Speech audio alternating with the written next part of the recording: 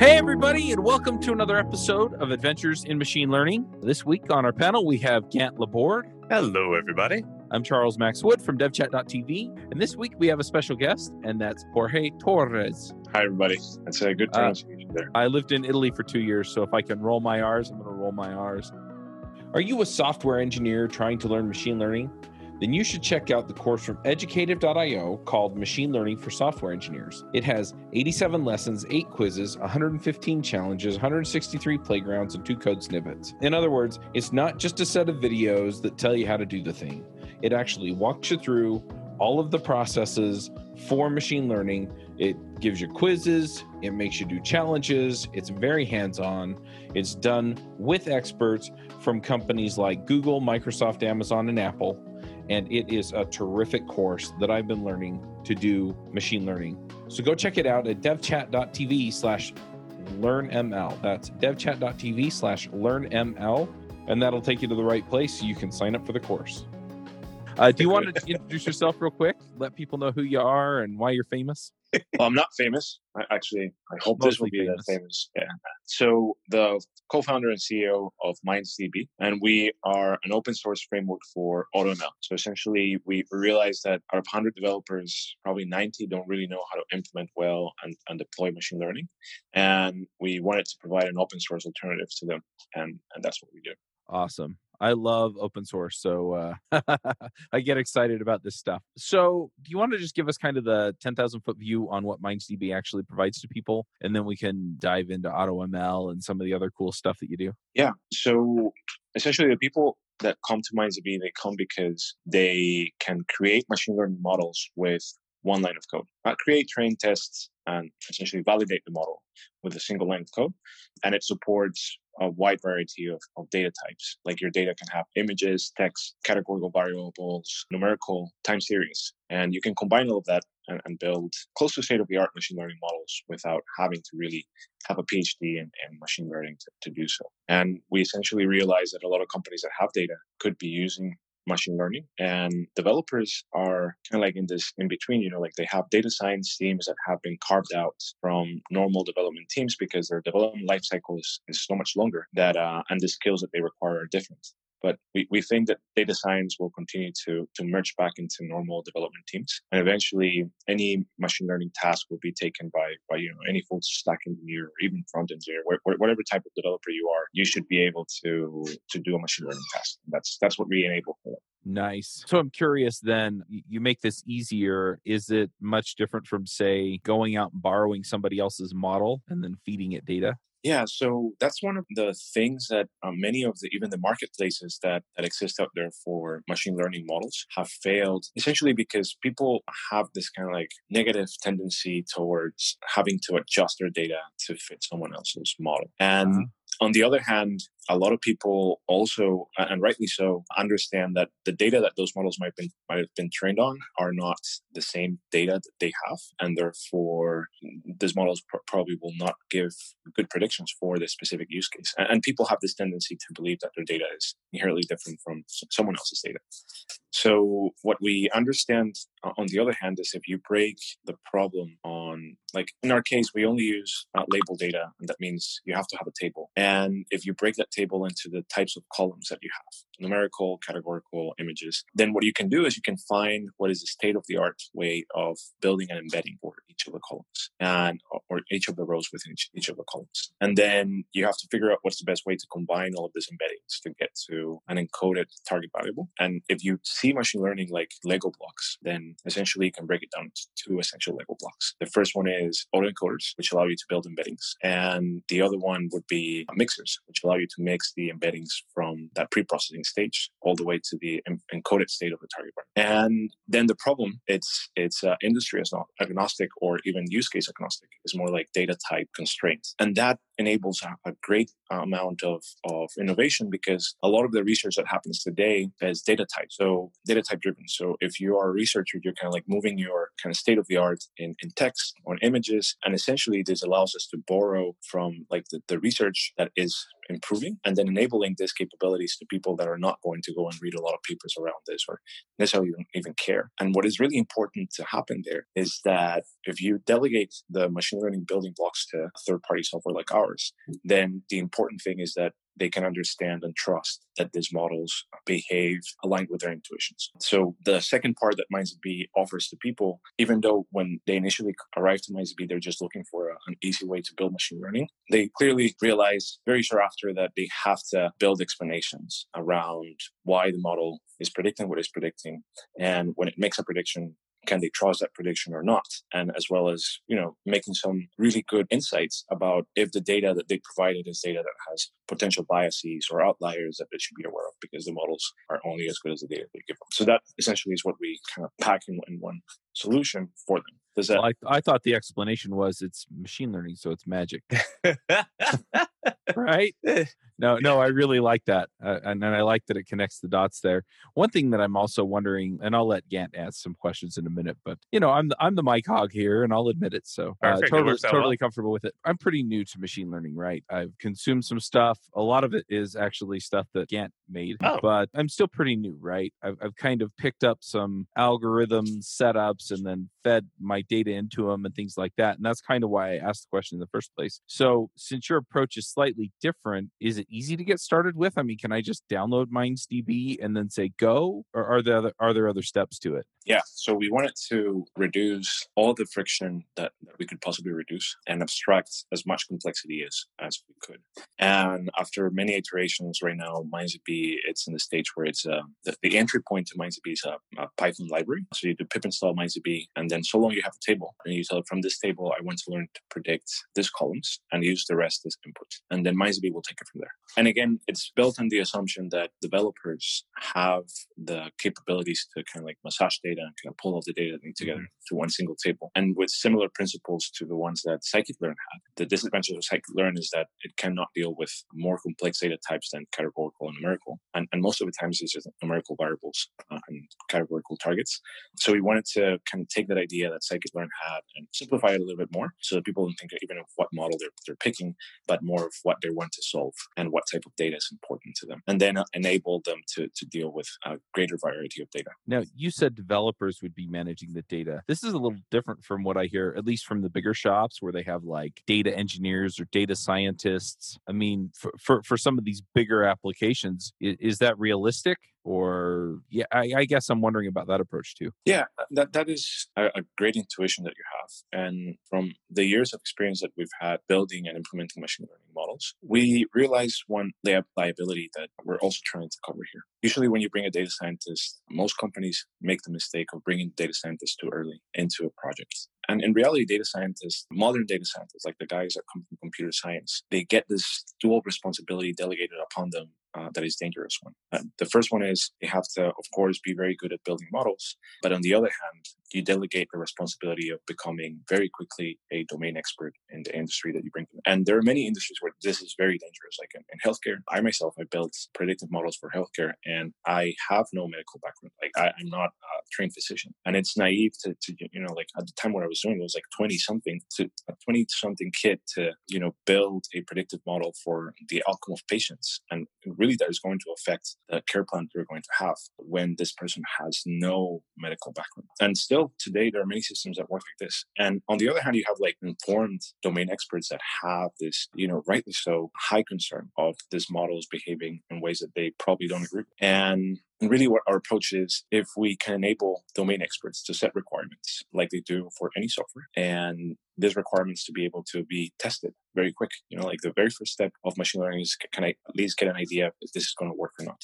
Then it enables this workflow to be a little bit different, such that a domain expert sets a requirement, like, from this idea, I roughly want to predict from roughly this data, I want to predict this type of output, and let me know how it goes. And if that yields a good kind of like alignment with their intuitions, then the data scientist can come in and actually tweak the model for accuracy, which is what they're really good at. The data scientists and especially machine learning engineers, all of their training has been done around not specific domain expertise, like cross-dimensional domain expertise, but they've been trained to optimize a specific problem. And that's where we believe that is the right time to bring in the data scientist. And before that, it should be the domain expert that is driving the initiative for machine learning. And domain experts and developers have been working in a very kind of already well-refined process where domain experts set feature requirements and they get funneled through either product management or whoever manages that list.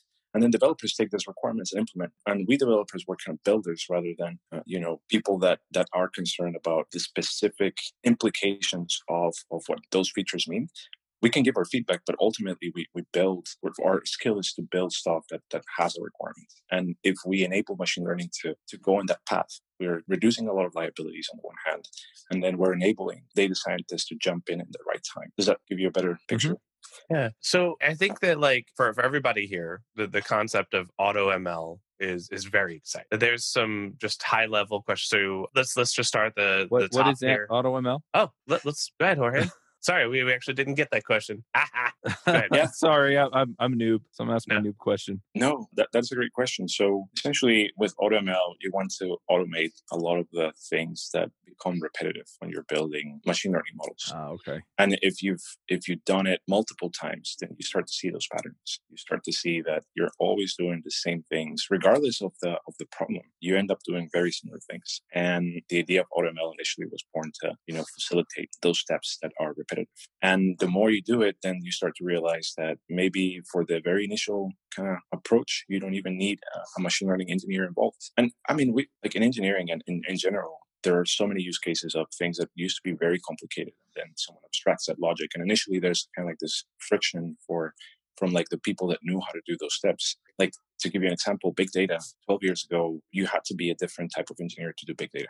You need to know MapReduce and parallel computing and a lot of things that will kind of allow you to have this title of big data engineer. And today, yes, there are still some, but most people can do big data with Spark, Ray, and they abstracted so much of that complexity that you're less and less thinking of the implications of what is being built behind because you simply trust that it works.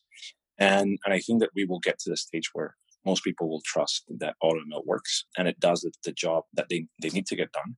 And then when they need to really optimize it, they can bring in kind of like a deep expert into that. It's just the same as you can start a cluster for today for big data without really knowing too much about it. And really, once you get into something that is working, then you can bring in someone that understands clustering and parallel computing to kind of like help you optimize it. Right. So if I'm hearing you right, if I could boil it down to two sentences, essentially it's you can make a lot of assumptions about what most models need. And so you're going to make those assumptions, you're going to optimize for those cases, and then 70, 80, 90% of the cases can just start running. And then if you're in that other 10 to 30%, then you go out and you get some expert that's going to do something really custom. Yeah. All right, Gant, what were you asking? Sorry.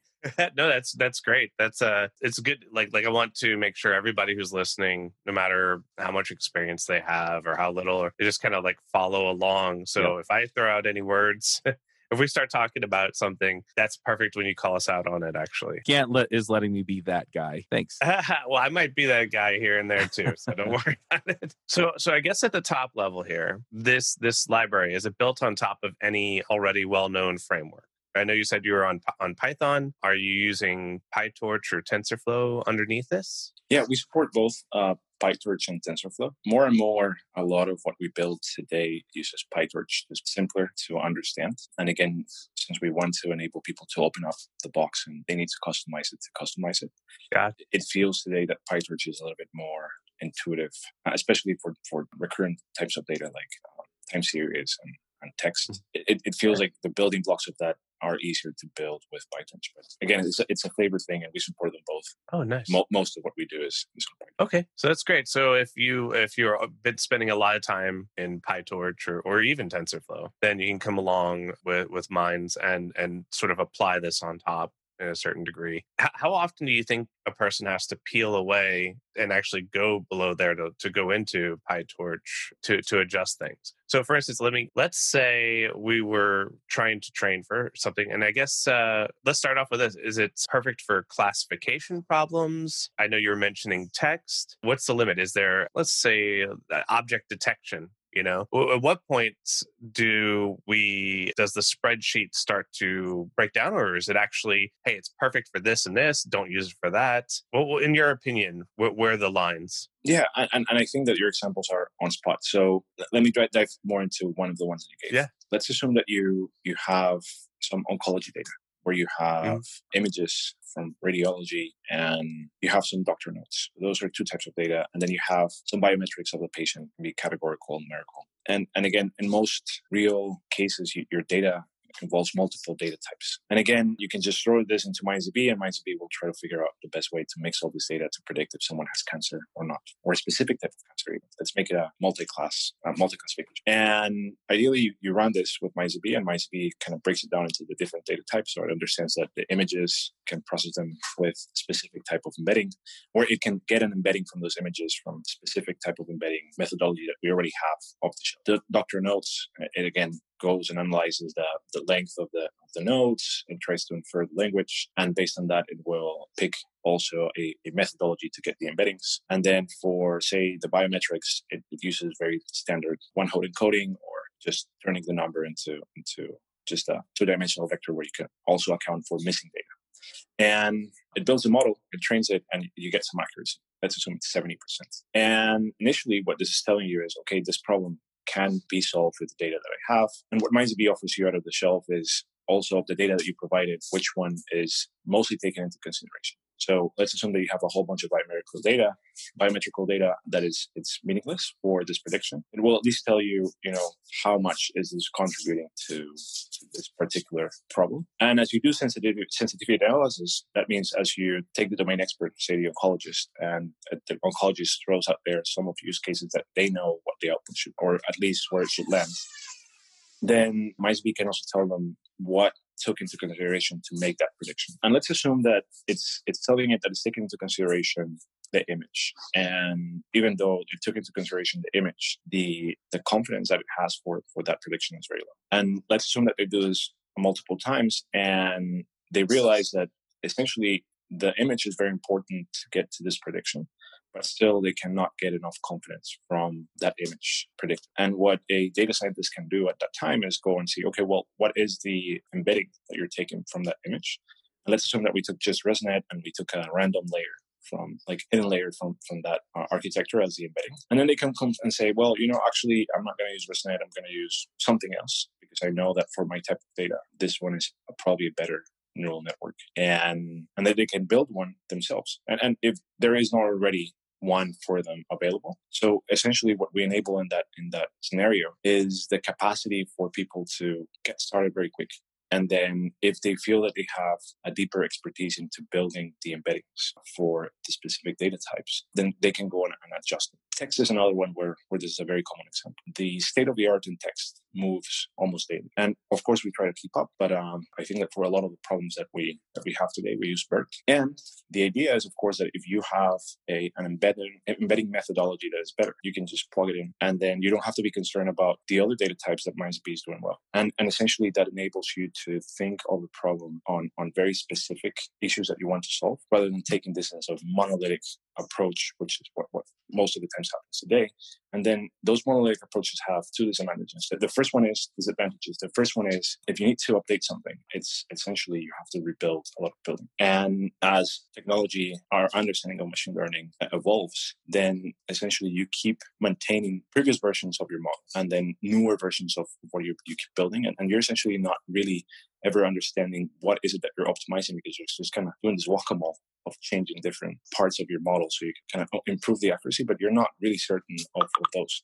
So we're trying to simplify that if you are an expert, but in essence, it only happens because you were able to test initially very quick if what your idea of something that could be predicted with machine learning was viable. Does that give you a better? Yeah, absolutely. So let's see if we can bring people along. That's, so I have to say, wow, this is very deep, impressive, amazing. So the first thing that strikes me is that person could spend a lot of time learning, getting into machine learning and learning image classification. And then when they decide to go over to text, they have to essentially the logic has to be restructured again. You have to learn all these new concepts from what the advantage that, let's just say at a high level starting here, is that your process is already combining state of the art, text classification with image classification by putting them into the spreadsheet. Now that by itself at the beginning of this, of like combining those, that's a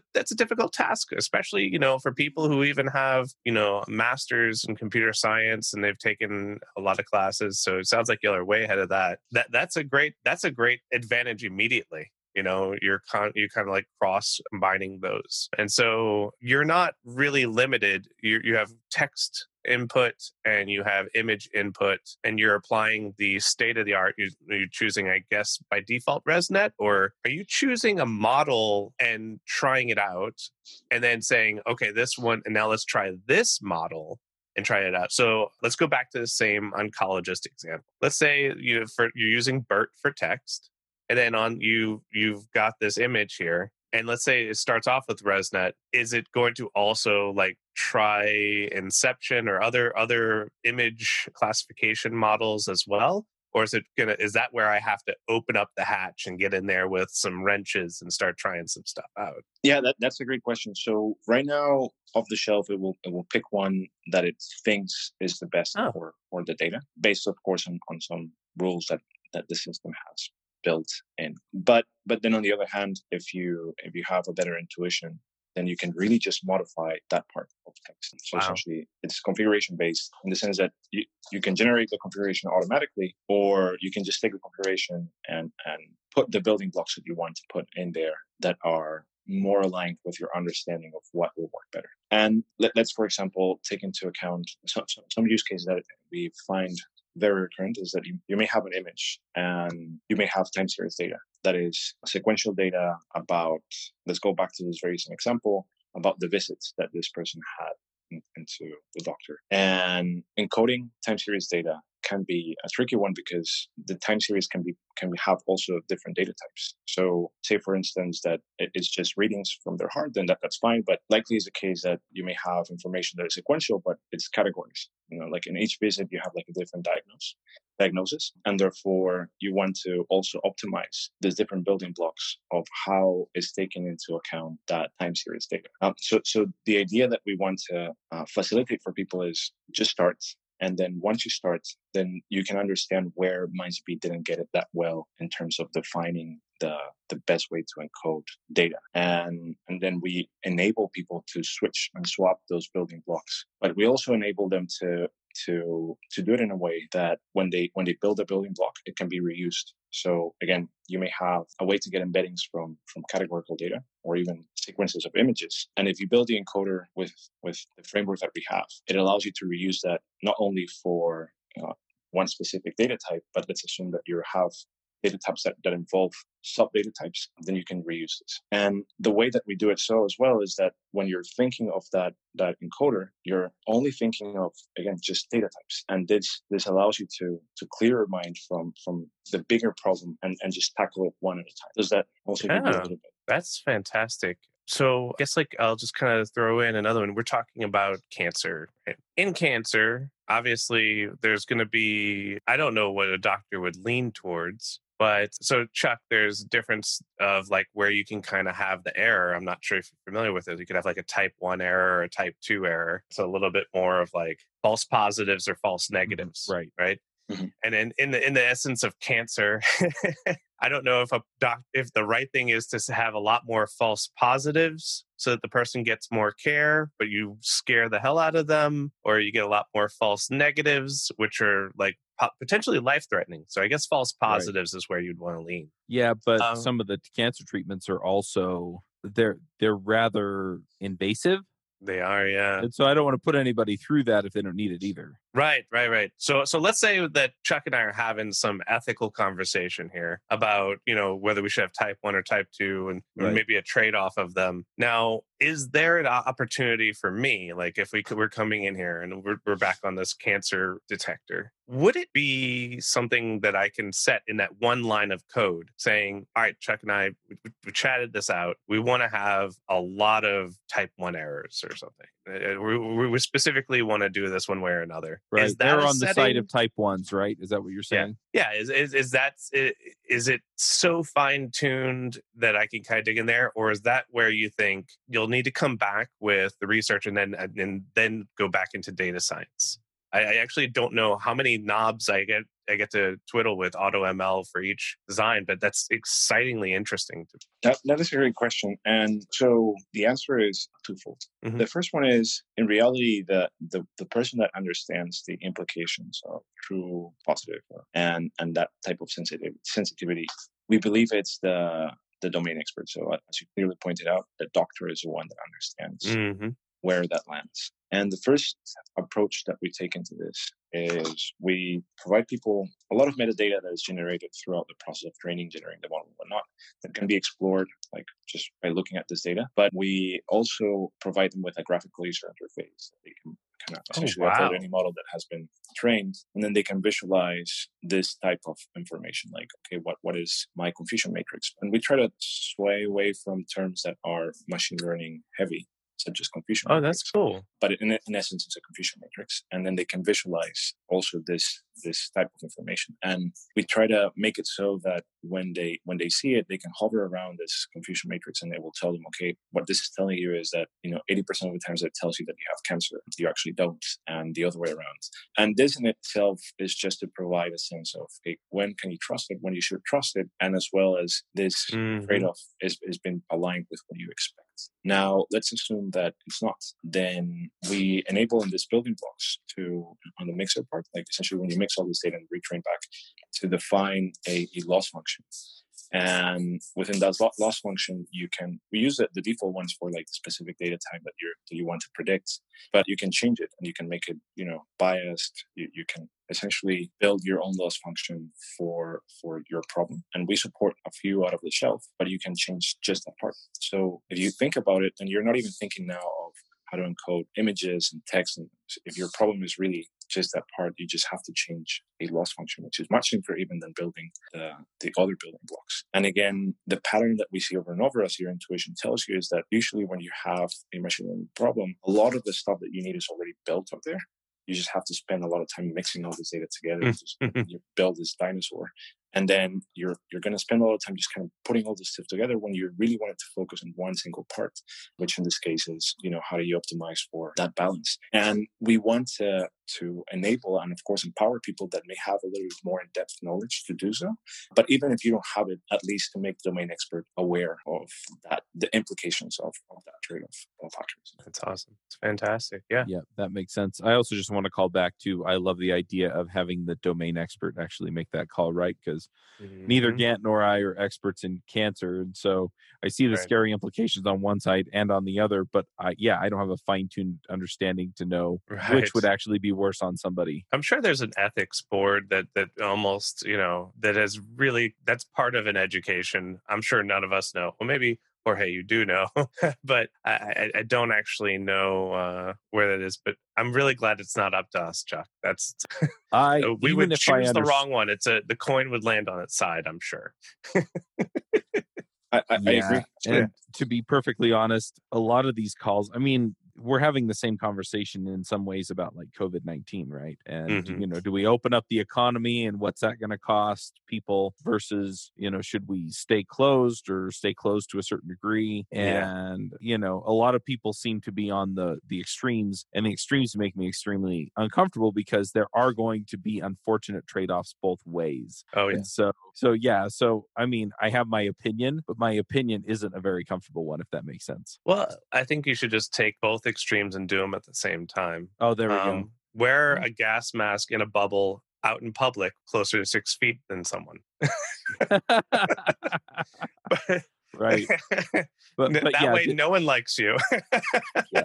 But it's interesting at the same time, the ethical conversations. That's probably another episode we should do, is how do you make the ethical decisions wow, on, and how do you weigh that out? But anyway, I kind of took us on a tangent, but it's an interesting thought. No, I think it's a beautiful exercise tangent, for Charles. me. And, I don't think that they're disjointed. I believe that actually we can even dive into the science fiction part of this, which is this idea of kind of machine learning and AI kind of becoming these tools that will decide for us, and they will overpower our capabilities, cognitive capabilities. And in reality, the only way that we can prevent that from happening is if we essentially build the systems to augment our decision-making capabilities. And the best way to do this is to make informed decisions rather than intuitions. And again, everyone today in this era of misinformation, they just have built a lot of intuitions about something, and that's how they decide to these extremes or wherever you land. And ideally, you would like to be in a world where people are just kind of taking as much information as possible and then make those decisions themselves as like they're domain experts of their lives. And I think that we're far away from enabling that to happen, but it only can happen if these tools like machine learning and whatnot, they are more and more enabled to the great majority of people.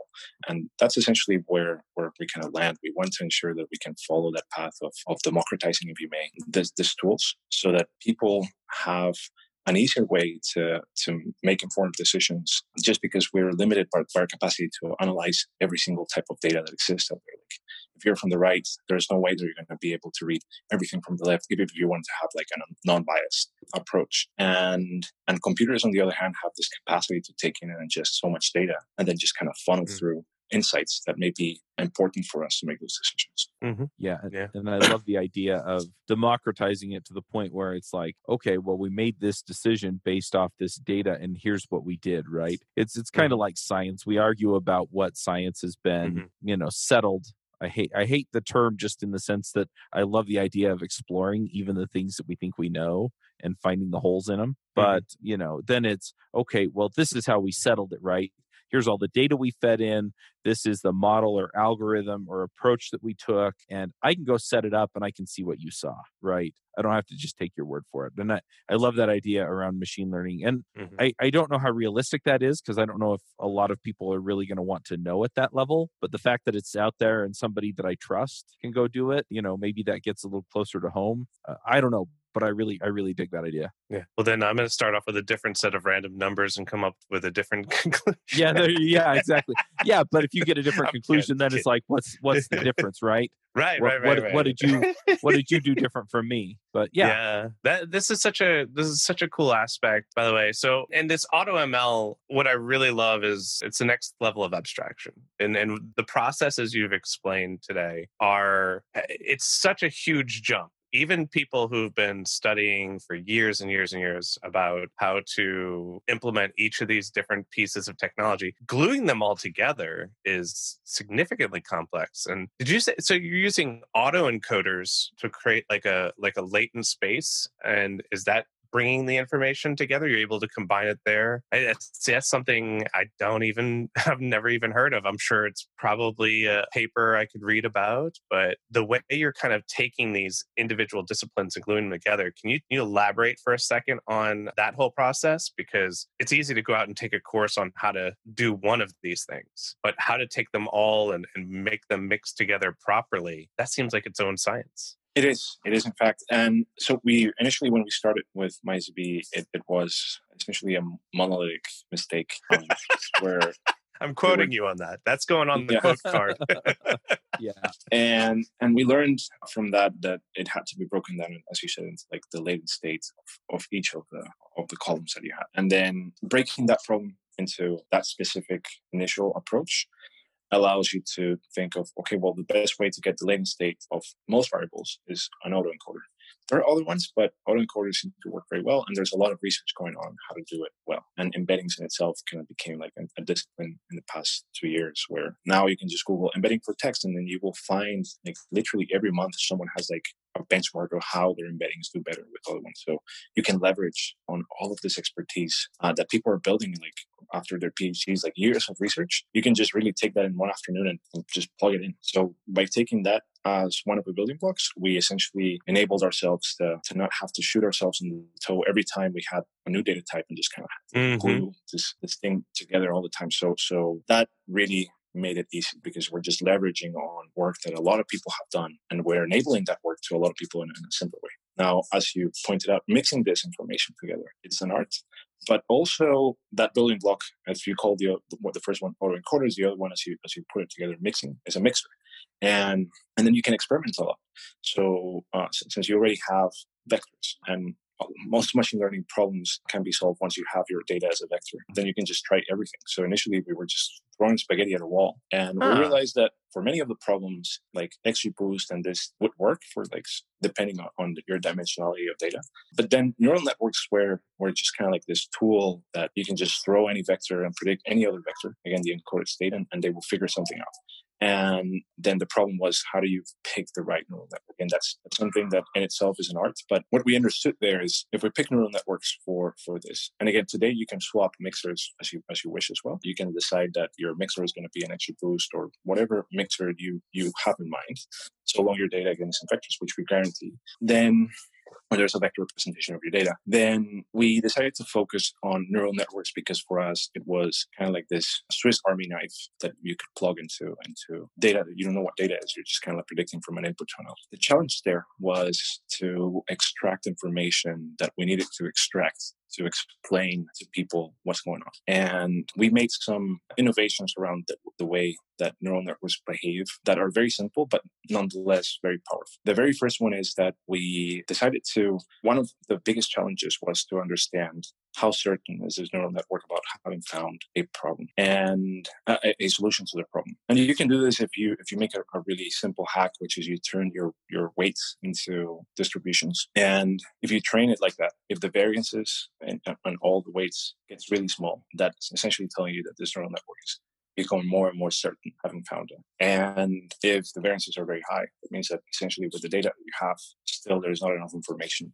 or at least because the neural network is not good enough, or because the data that you have doesn't have enough information to get to an answer. The other innovation that we did was, and again, a lot of this we don't invent, we just kind of bring them in, plug into the approach. But this one in particular kind of is bewildering to us because people don't do it, and it should be very easy to do. And it's when you train a neural network, you usually train this neural network to predict just the target variable. But at the time of training, you also understand what the error is. So you, in theory, could make this neural networks learn not just the output, but a measurement of error. So we call them self-aware, but essentially it's just adding another target variable where they predict the variable that they're trying to predict, and they also give you an estimate of how off they are. And on training time, since you know this variable, then you essentially can backpropagate it. And you're making these neural networks aware of how good they are at predicting given the specific input that you're given. And this in itself, the combination of two, can allow us to probe these neural networks to extract meaningful data for explainability sense. And that's essentially what our mixers do today. So most of them are neural networks, but they're just modified in the sense that they enable us to extract information for explainability sake. Nice. And so it's sitting there, it's figuring out its learning rates, it's kind of getting there and mixing everything together, and that's creating a history of how it came up with that answer for explainability. Correct. Great. And diving more into explainability, if you have time, I think that one of the other things that we've discovered is humans, we don't have the capacity to remember everything that we see and everything that we kind of learn from. And therefore, a lot of the building blocks around explainability have been built around the assumption that it has to work like humans. But in reality, machines don't have any problem with kind of like keeping the data that it learned from. And therefore, it has like this very precise memory of its learnings. And I think that the next innovation that we're doing in terms of explainability is that when you have a prediction, it's really easy for you to find what were the examples that are very similar to this prediction. And that in itself is usually what when you ask a doctor, like, hey, I think you have cancer, and you ask why, it would be like, well, you have this pattern. And again, if you really keep asking why, it's going to tell you, well, there's a study that says that 20 people like you have cancer. So by being aware that machines don't have that constraint of bad memory, then we can just use that. And it's important to keep that in mind. So a lot of the things that we're trying to do right now is how do we bring it back to what is the simplest way to give an explanation to a domain expert without having to think of these things have to be brains or they have to be exactly how. Very cool. Yeah. Very. So I have another question here. We are getting toward the end of our time, but I do want to ask this. And this is, so if I have a data store, let's say I've been gathering data, I have some analytics, or I have, maybe I'm just going to pull stuff out of one database and feed it into the system. Is this something that I would just feed the data into in parallel as I go, or run off to the side? Or is this something that I would just spin up periodically and go, okay, I want to know this, here's the data? I mean, what's the approach there? That's a great question, Charles. So initially, we made it as this Python library, and therefore you have to kind of like build everything around it, like all that infrastructure, keeping versions and retraining the data as you see fit. Now, as we start to get feedback, we realize that, a seamless integration to where the data is probably the best way to cut a lot of the time into from idea to trying it out. And actually, we're already working with some database libraries, especially because our investor, they were like the founders of MariaDB,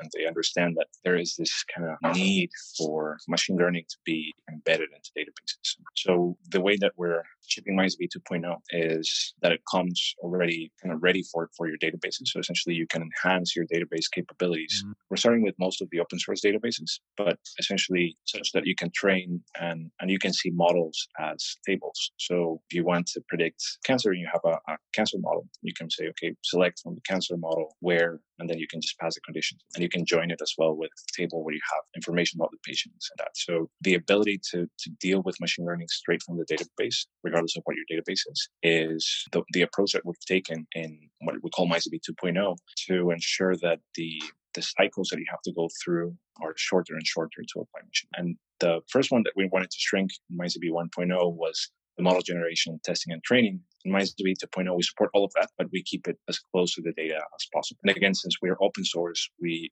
don't have any restrictions. If you're moving data to a third-party cloud, you can just run this on premise, and that enabled us to really make it so that you can just plug to your database wherever it is. You just install a MariaDB server site to site, plug it into your existing database, and then you're by default that are extending the capabilities of your database to do machine learning. That is cool. And does it hook in, because you're talking about integration, so does it hook into things like change hooks and things like that in that database, so that it just, you can set up a hook in MariaDB or PostgreSQL or MS SQL, and then it just says, okay, I got this, and I know that when I get this kind of a change, I need to write it out to MariaDB. Is that kind of what you're looking at then?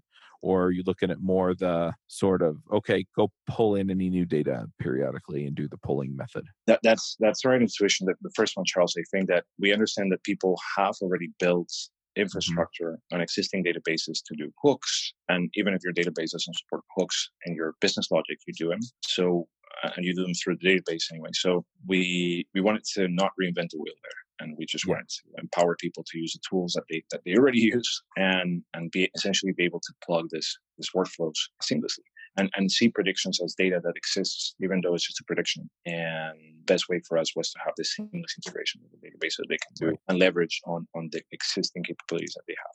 Now, what if I'm using some kind of third-party analytics engine? Do I just export that data as a spreadsheet or a CSV and then just import it? Yeah, the answer for that is twofold. Like, if you're not using a database, then again, you can connect to MariaDB through. So essentially, anything that you build in MariaDB Python library, you can save, and then you can load into what we call MariaDB Server, and that allows you to expose your model through a normal RESTful API, and you can just query it through.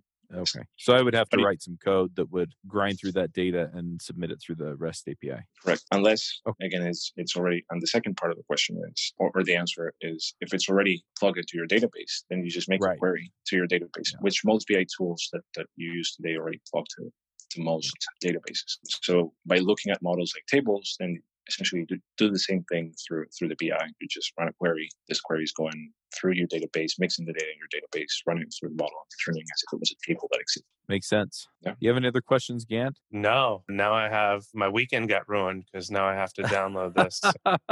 Thanks a lot, Jorge. Now I have to go ahead and look at MariaDB all weekend. Yeah, please do. Gant's significant other is going to be like, what are you doing? Well, that she constantly says that, by the way. She's so yeah, back when I was making Nicolas Cage identifiers for web and phone, going through that data and deleting photos. She walked behind me. And from that moment ever, she doesn't think I do any work. That sounds like my mom, right? I own my own company and therefore I don't have a real job. Can you come fix my house? Work you don't from have a home. real job. No one hears the work part. They just hear from home. So yeah. You're just hanging out and playing Zelda all day. Oh, all right. I wish. Yeah. There's a saying in Colombian. I don't know how to properly translate it, but it's find your obsession, make it your profession, and you don't have to work a day in your life. Something like this. Nice.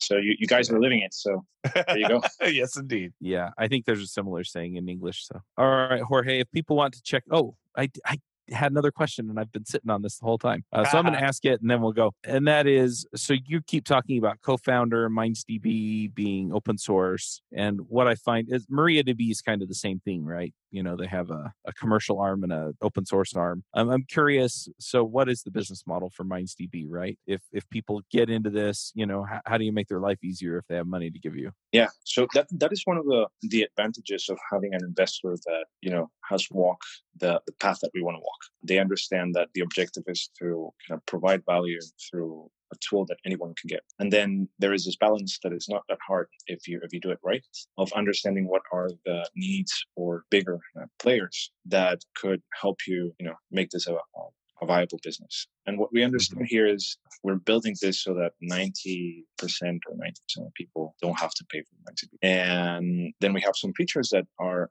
only relevant to players that are managing data at scales that most people don't.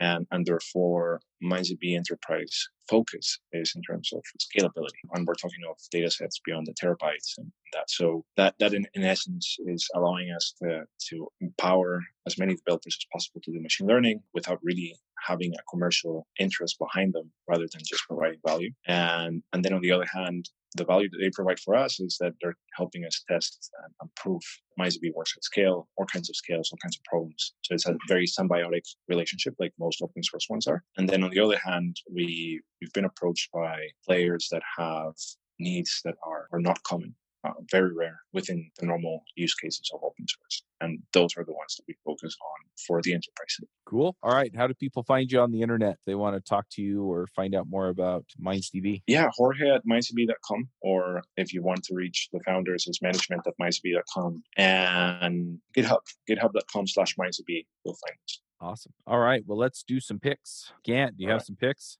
Yeah, well, I'll say that I've got some pretty cool inventions, but I don't know exactly when this episode's going to drop, so it might be afterward. So definitely check out some stuff. I plan on building a website for public speaking that allows people to open up their phone apps and point or their webcams and point the camera at their faces. And as the audience smiles or gets sad or something like that, all that data goes to an Amplify app sync server so that you can see how your audience is feeling. This is the most robotic. Nice.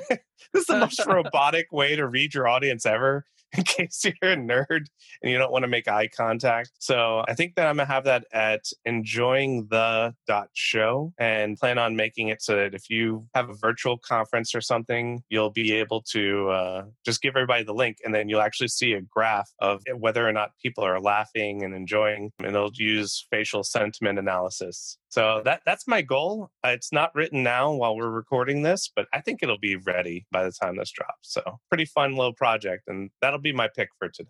Nice. Yeah, that sounds really great. Especially, I get the feedback on my virtual conferences. It's like, well, I can't see the audience. And I'm like, right. Yeah, I kind of encourage them to, emote in the chat, but it's hard to remember to do that.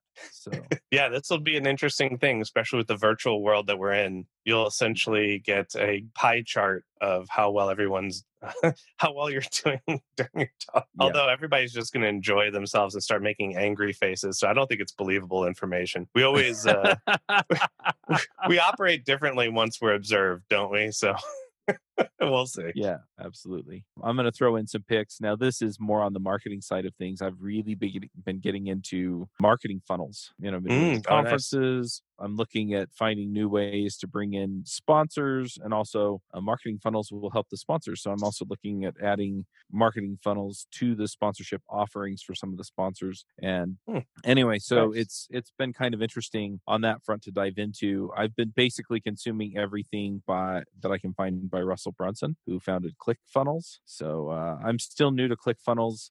I'm not going to throw out a pick endorsement on it, but you can go check it out. I am going to, however, pick his books. There are 3 of them. There's .com Secrets that he wrote first, then Expert Secrets, and then Traffic Secrets is the brand new one that just came out. And then I'm going to also throw on a pick. I've been doing the One Funnel Away Challenge. Now we're in like the pre-training week. So it's been, look, you've got to believe this will work. And here's kind of the setup that you have to understand in order to actually start building funnels. So I'll start building funnels. I'm already playing with ClickFunnels, so I'm already building funnels, but because I can't help myself, that's why I became a coder. It's like, oh, that looks cool. I'm going to go play with it. But yeah, so I'm going to throw that out as well. And then I also just want to let people know that we are doing more remote conferences.